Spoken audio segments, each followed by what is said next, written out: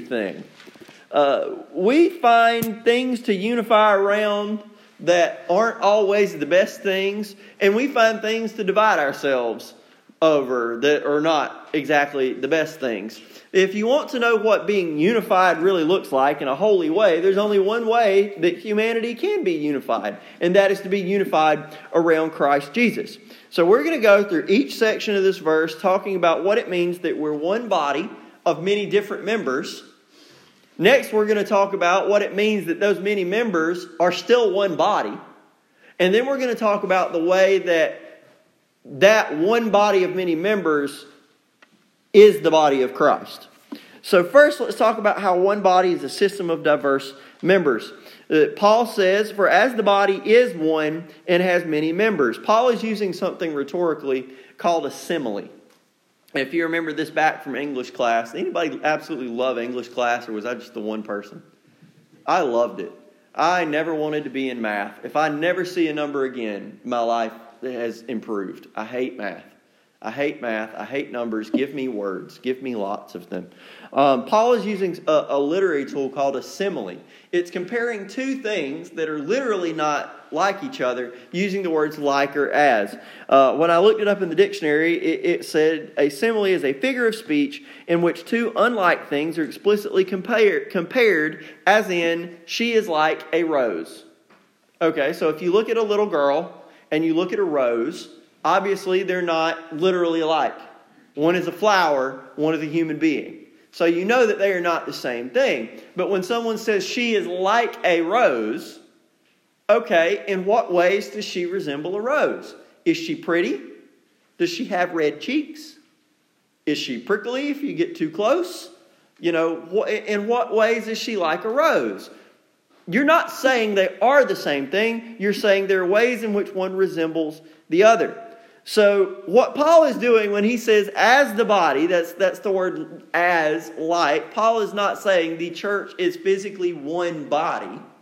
What he's saying is that there is a way in which the church, united under Jesus Christ, resembles the human body. He says, as the body is one and has many members, then he starts actually defining in what way they're alike. A body is a unified whole made up of many different parts. None of your bodies is made up exclusively of one body part. Within the unity of the body, there's also diversity. In fact, staying in 1 Corinthians chapter 12, you start in verse 15 and you get this. If the foot should say, because I am not a hand, I'm not of the body, is it therefore not of the body? And if the ear should say, because I'm not an eye, I am not of the body, is it therefore not of the body? If the whole body was an eye, where would be the hearing? If the whole were hearing, where would be the smelling? But now God has set the members, each one of them. Do you see that word each? Each one. That God has specific plans for each individual within the body of Christ. God has set the members, each one of them, in the body just as He pleased. If they were all one member, where would the body be? Different members are designed to do different things better than others. We got a relatively smaller group this morning because I guess everybody's sick. So we can be honest. We can have family time here, can't we? We can be family. We can be honest. We can be open. We can just be self-deprecating. Have you ever looked around the church and you see somebody doing a job maybe that you admire, and you said, man, I wish I was half the Christian they are. Man, I know that pastor says we need Sunday school teachers or we need children's teachers, but I just don't feel like I'm that good of a Christian to do that. Let me encourage you, member of Stapleton Baptist Church, attendee of Stapleton Baptist Church who is a Christian. If you're a Christian, just because God didn't give you one gift, that just means He gave you a different one. Please don't look. Do not ever fall into the trap. When you start comparing yourself to other people, that's when you get in trouble. That's when you get in trouble. Don't ever compare yourself to somebody. I heard an illustration one time. I can't take credit for saying this. That one person comparing themselves to another is like one blade of grass comparing how tall he is to another. They're both shorter than they think they are, and neither one of them would have grown at all if it wasn't for the sun. People comparing each other to each other like that's what it's like. We're all small fries compared to Jesus in this, right? So when you start looking at other Christians and you say, man, if I'm not a Sunday school teacher, I'm not doing anything worthwhile. Or if you say, man, if I'm not a deacon, I'm not anything worthwhile. If I'm not an usher, I'm not anything worthwhile. If I'm not leading music, I'm not anything worthwhile. That's not true. You have intrinsic worth. You have enough worth that Jesus died for you. He gave His life for you. So it's an insult to God to say you're not worth something. But on top of that, you have enough worth to God that He gave you specific gifts He didn't give anybody else. When is the last time, think about your body this way, since Paul is using the body. When is the last time your pancreas warned you that a car was coming? Did it ever do that? No. Why? Because your pancreas can't see. It can't hear. Its function is not to do that thing. But how many of y'all think because your pancreas can't warn you that a car is coming, you'd be fine to just go without it? Do you want to just live life without your pancreas? Let's put the shoe on the other foot. When's the last time your eyes helped you process that piece of cake you just ate?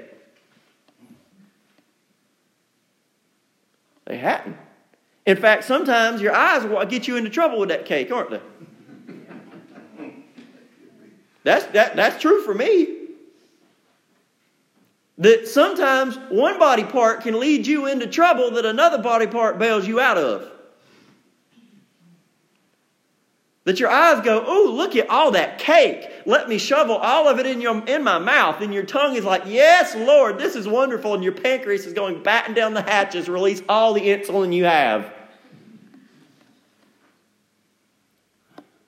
Sometimes the parts that you can't see are what keep you ticking. So just because one body part doesn't get all the glory doesn't mean that it's not important. Dear Christian who is in this church, just because you're not doing what you think are the quote-unquote important jobs doesn't mean that God has not gifted you with the exact job that He needs you to be doing. So the body is made up of a diversity of members. So next time you hear somebody say, oh, church membership's not in the Bible. Sure it is. It's right here in 1 Corinthians 12:12. Actually even says the word member. So God intends there to be different members in the body. Now, we're about to be on the second point of this sermon. Like, man, he's moving quick this morning. Why is the first point moving so quick? Because we're really good at noticing our differences, right? If we're going to notice something about ourselves or about somebody else, we're going to notice differences amongst ourselves. So it's easy to see that one body is a system of diverse members. Where all of us as humans screw up is on point 2. We're good at noticing differences, but we're really, really, really bad at recognizing that those differences aren't supposed to separate us. That we're really good at being individuals. We're not good at being a unit. Look at what Paul says after he says, as the body is one. So first we see that the one body is a system of diverse members. But second, diverse members are created in order to fit into one body. He says, as the body is one and has many members, but all the members of that one body, being many, are one body. Don't get so caught up in noticing your differences and noticing your individual, giftings or talents or characteristics. Don't be so caught up in noticing what makes you different that you forget that you are necessarily part of a larger whole. This is the less obvious and more hotly contested truth. Have you ever heard somebody say it's a feature, not a bug? Ever heard somebody say that before? When folk, especially in software, have you ever, any of y'all ever used computers on a semi-regular basis? Regularly, and you have that little thing in the bottom pop up? You have an update. And it seems like it happens every 2 days. You're like, could you please just update it and fix it, and then I'll see you again in 6 months? No, that's not the way it works. They're constantly updating. Why are they constantly updating? Because there are things in the software called bugs. Things that don't work the way they're supposed to. Think of it kind of like your kitchen. You don't want bugs in your kitchen because they're nasty and they make it where you can't use the things you want to use. Same thing in software. They're bugs. Well, there are also good things called features. Features are the things that you list. Sometimes we treat other people's features like they're bugs because they don't match our features. That we focus on ourselves and we say, what has God given me? Well, He hasn't given you what He's given me, and mine is obviously superior, so I want to surround myself with people like myself. We don't need people like you. 1 Corinthians 12, verses 21 and 22, that's exactly what Paul says happens. He says, the eye cannot say to the hand, I have no need of you. Nor again to the feet, I have no need of you. No, much rather, those members of the body which seem to be weaker are strongly suggested to be allowed to be involved. Is that what it says? No, what word does it say? Necessary.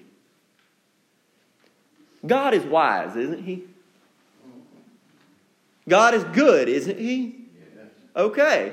So if God is good and God is wise, I actually wrote in my notes, I will show you later if you want to see this. I wrote the words, avoid going on a rant here.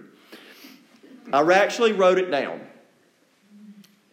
This is not even on your handout, but I'm going to go back there because I feel like I need to. This is in my head and I can't get it out. So I'm just going to trust that the Holy Spirit's in charge, and we're going to read the Bible. So I went all the way back to Genesis chapter 2. And I'm looking at verse 18. Now, when God created humanity, He created it perfectly, didn't He? There wasn't a single thing wrong with it. So when He created humanity, how many did He make initially? One. Was there anything wrong with that one man? Not a single thing. Okay. Genesis chapter 2, verse 18. And the Lord God said, it is not good that man should be alone. You just told me there wasn't nothing wrong with that first man that God ever created, right? He was created perfect. Think about this. When God created humanity perfectly, in order for humanity to be whole, He still created us to need each other. He created a perfect being that needed another person. So why in the world, why on God's green earth, literally, do we think it is okay to separate ourselves from our fellow believers? Why in the world do we do that? When somebody says this to me, it just makes steam out of my ears and my face turn red and I don't understand it and blood vessels start popping in my eyes. When someone says, well, I don't have to go to church to be a Christian. Do you know that the earliest buildings constructed for exclusively church use were called the Aula Ecclesiae? And they were built in the mid-300s. You have to go through 300 years of church history before people started thinking of the word church as a building. If you were to go to first century Christians and said, where do you go to church? They would have looked at you like you were crazy. Because church is not something that you go to. Church is something that you are. or you're not. This building, by the way, this building is not Stapleton Baptist Church. Y'all are Stapleton Baptist Church. And you happen to meet in this building.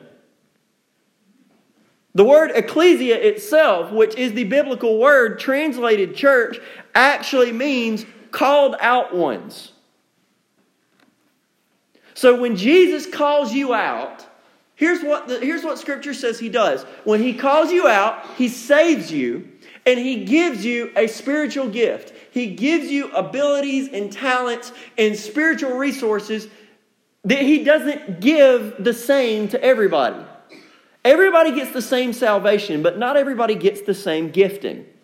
Some of you He gifted to be Sunday school teachers. Some of you He gifted to show mercy. Some of you He gifted to show hospitality. Some of you He gifted to show generosity. Some of you He gifted to be prophets. Now, what does prophet mean? Does that mean you walk around telling the future? No. That means that you can rightly interpret the Word of God and you can look at a situation and say, here's what God has to say about this. Here's what's going on. Prophets tend to be very there's no gray area with them. That here's what God said, here's what's going on, so here's how God feels about this. Bam. Classic example of why Christians need each other. When someone's got the spiritual gift of prophecy and they tend to be no gray area, very black and white, very right and wrong, they tend to not be very merciful people. So you need somebody with the spiritual gift of mercy to stand right next to them to say, hey, calm down, Hoss. You might be right, but you're supposed to speak the truth in love. Right now you're speaking the truth with a lead hammer. And sometimes the person with mercy needs the prophet to come up beside them and say, hey, I understand that you're trying to love them, but you're not just supposed to love them. You're supposed to speak the truth in that love. Prophecy needs mercy. Mercy needs prophecy. One without the other, both get in trouble.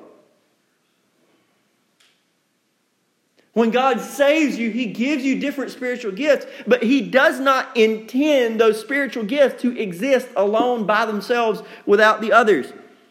A liver is a pretty useful organ, right? Do you like your liver? Are you a fan?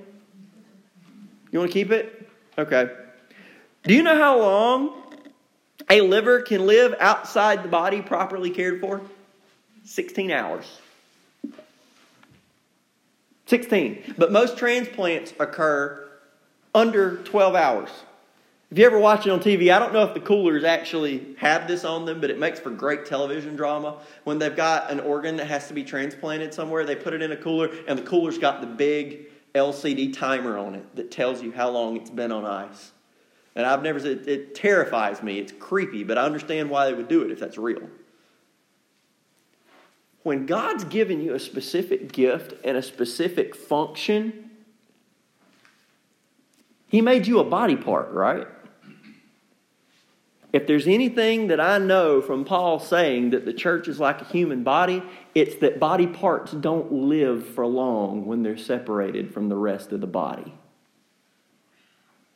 Right? So what if God made you to be the liver? I don't need the body. I don't need everybody else. I'm just going to stay at home and I'm going to watch television church and I'm going to send my tithe to so-and-so and I'm going to read my Bible here and there and that'll be my Sunday school. You're going to die. Your faith will just go, it'll fall apart. Now, I'm not saying you're going to lose your salvation. No, I'm just saying you're going to be useless for kingdom work. Well, Pastor, isn't that kind of harsh? Well, what does a body part do when it's outside the body? It dies. How useful is your liver if it's disconnected from the rest of you? It's not. How useful would your eyes be if they weren't right here? How useful would your heart be if it wasn't there? That's why Paul says that I can't say to the hand, I don't need you. Of course your eye needs your hands. Otherwise you can't eat the cake.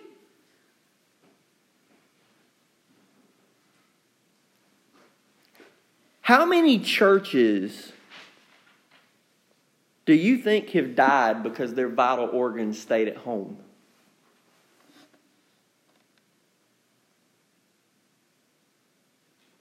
Well, Pastor, we need folks to fill this job and this job and this job and this job and this job in the church. Are there positions that y'all want to see filled at Stapleton Baptist Church? Are there jobs that you want people to do? What if the possibility is that those people are already in this community, but they're lost and dying and go to hell and need to be saved so that they can be included in the body and do their job? What if God has actually put in Stapleton everybody and everything we need to get everything done we need to do, and He's just waiting on us to go out there and reach them? What if that's the case?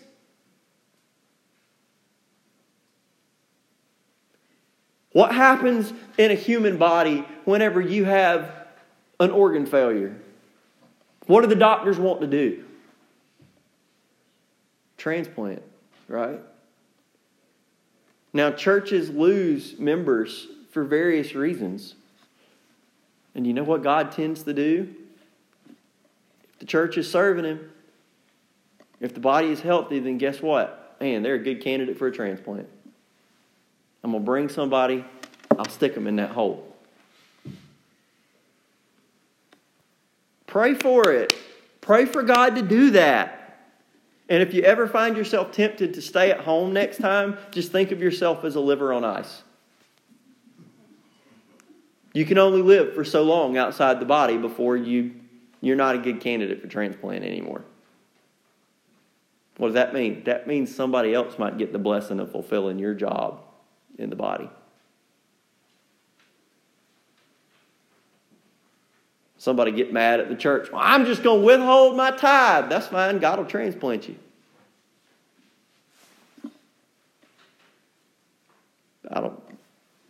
I've never understood that. Telling God that He needs your money has always seemed funny to me.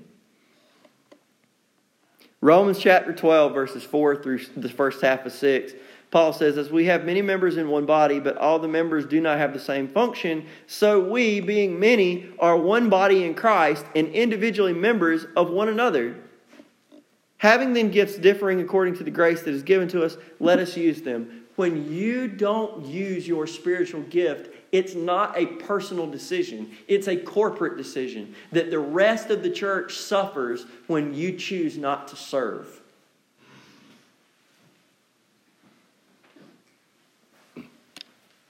So first, the body is a system made up of diverse members. Second, the diverse members are created to fit into one body. And then finally, let's talk about on the big umbrella level, that not just in the local church do things work that way, but in the church universal. I don't mean everybody in the world is part of the church universal. That's not what universal means. What the church universal means is Jesus doesn't have one plan of salvation for folks at Stapleton Baptist, one plan of salvation for folks at Pleasant Grove, one plan of salvation for folks at Harts Grove, one plan of salvation for folks at Wren's Methodist, one plan of salvation for... Do you see what I'm saying? If you're saved, you're going to get saved the same way by the same Jesus.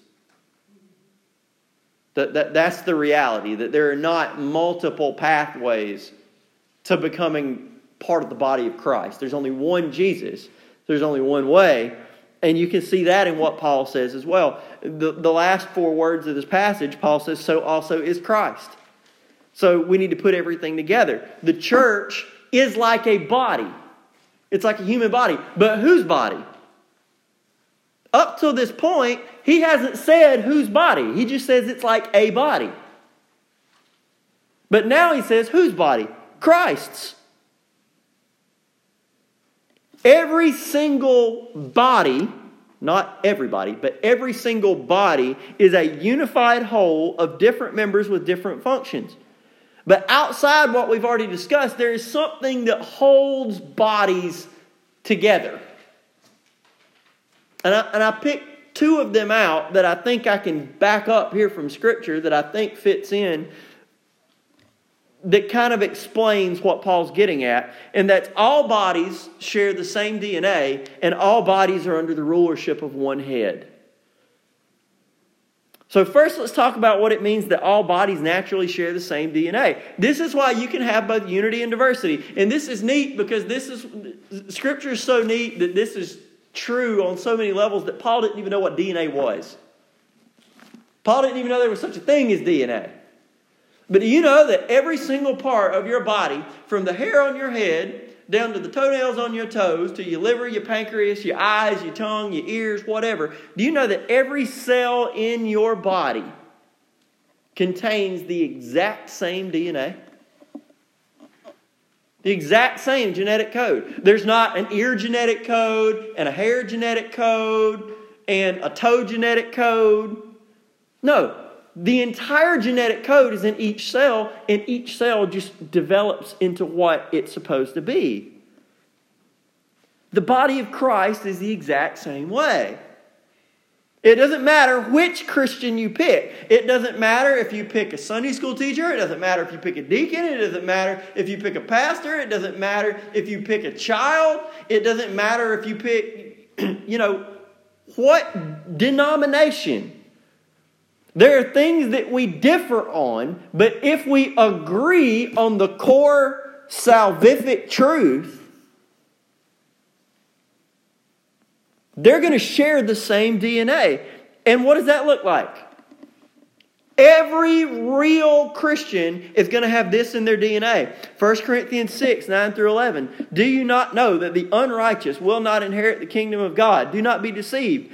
Neither fornicators, nor idolaters, nor adulterers, nor homosexuals, nor sodomites, nor thieves, nor covetous, nor drunkards, nor revilers, nor extortioners will inherit the kingdom of God.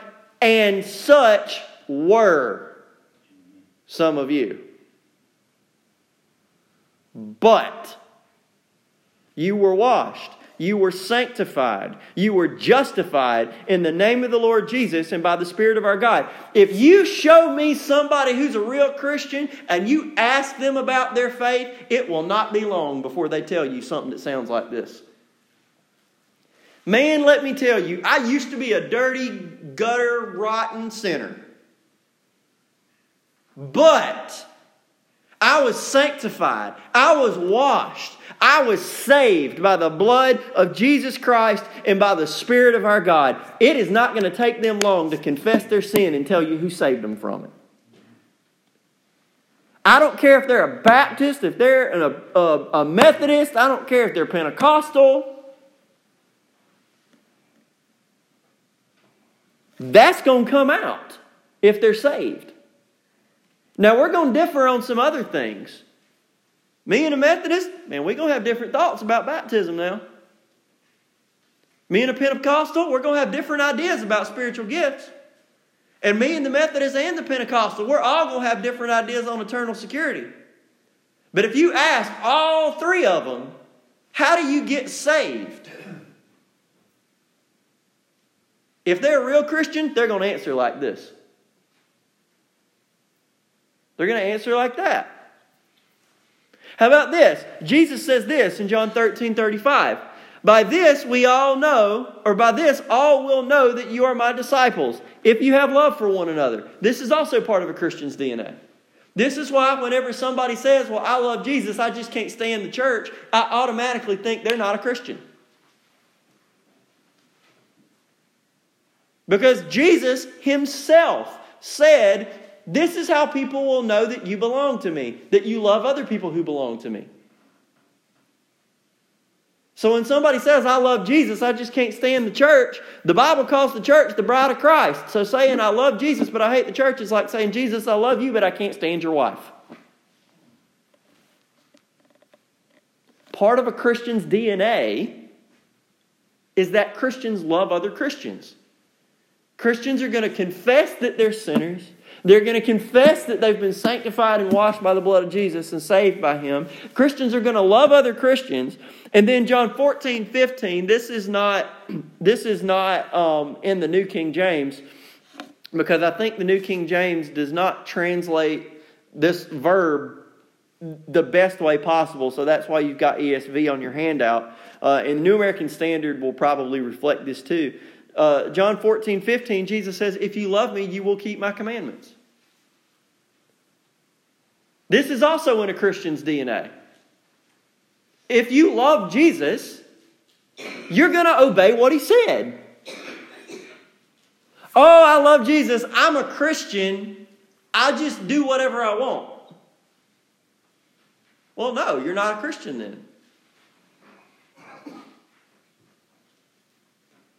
This is intrinsic to what it means to be a Christian. This is like a spiritual paternity test.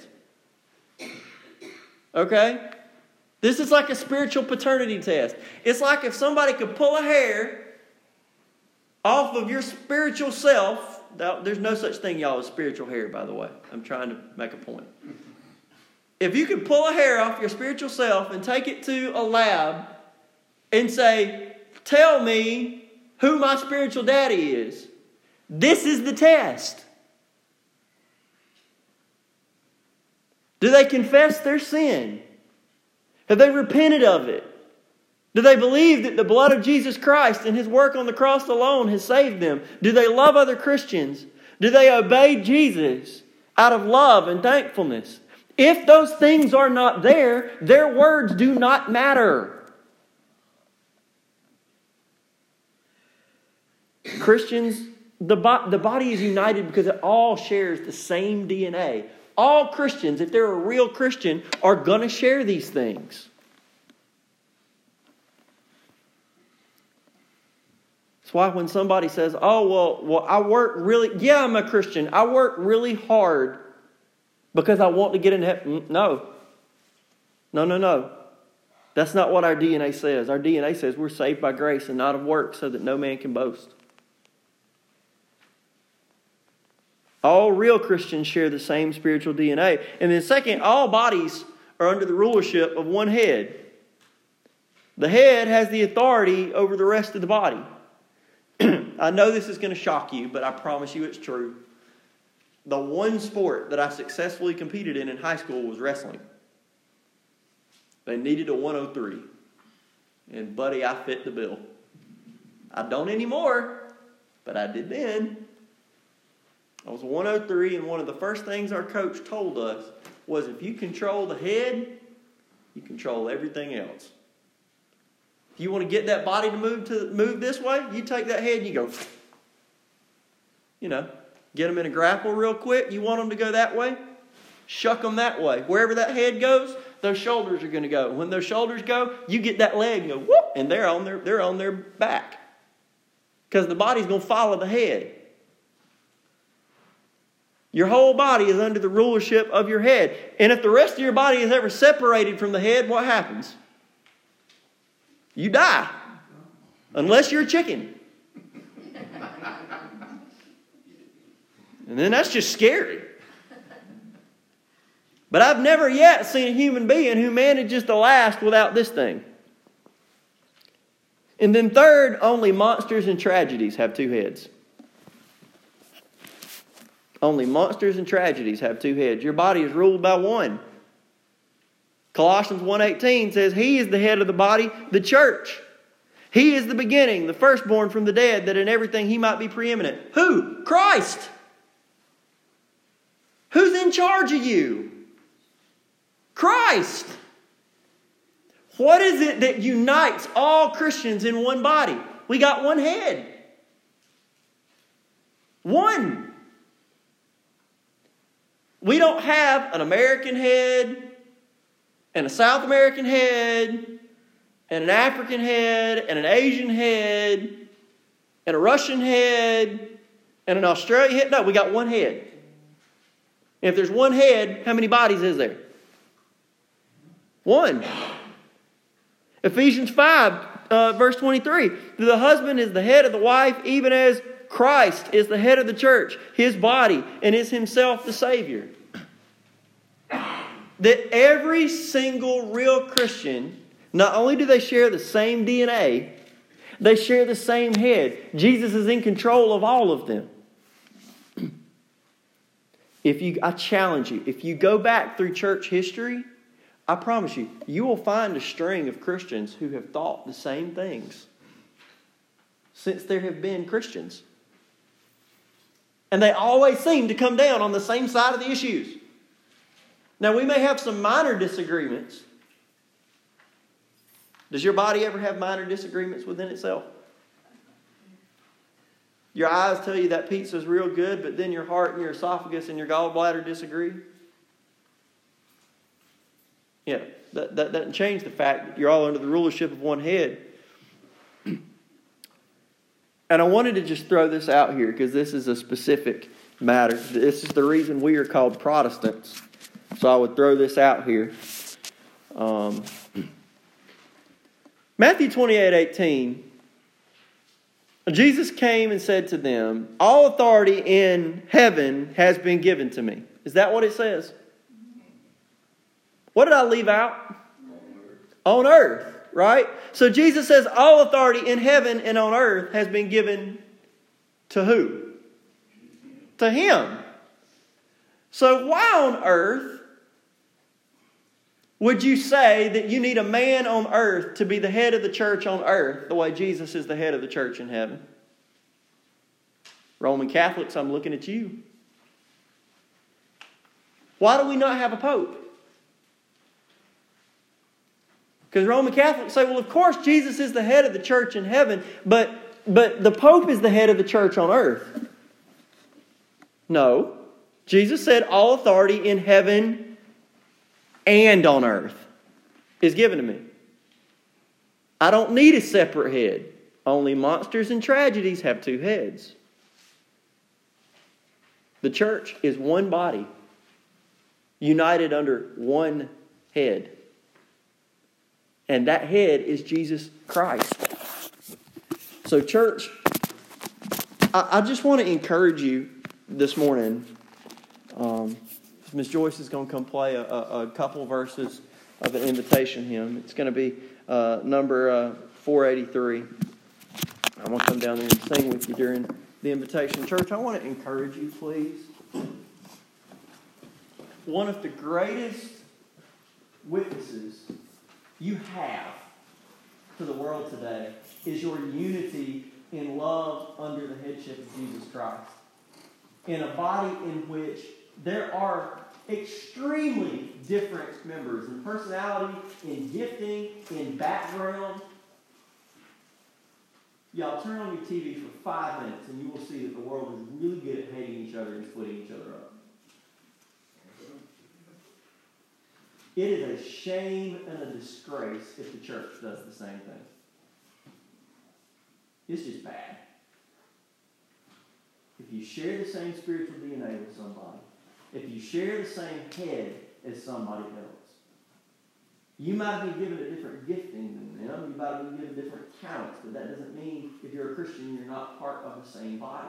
But if you're here today and you've never trusted Christ, you've never found yourself that spiritual DNA doesn't match you. You've never repented of your sin. You've never trusted Jesus Christ to be saved by His blood. You just don't love Christians. They get on your nerves sometimes.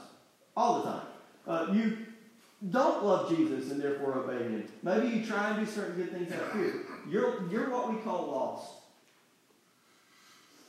We want you to be saved, to be part of the body of Christ, and have the guarantee that you will be with Him forever, rather than apart from Him in a place called hell. If you have questions about what that means, then as Miss Joyce is going to play a couple verses, you can come down this aisle. You can say, Pastor, I need to talk to you about what it means to be saved. You can catch me at the back door, or you can fill out the guest card on the side of your bulletin, and you can drop it in the offering plate as it comes by. If you're a guest, that'll be your gift to us today. So I'm going to pray, and if you need to come, you come. Father, thank you so much for today. Lord, thank you that there is one body that can be united under you. Lord, I pray that you bless this invitation time. Or if there's anybody here today that's never trusted you, that find themselves outside the body, Lord, I pray that they would understand that there's a limited time before they die. Lord, that you would bring them and you would graft them in. and you would help them find life under the rulership of your head. Lord, I pray you bless this church, and you glorify yourself in our time together this morning. In Jesus' name, amen. You can turn to page number 483 for our invitation here.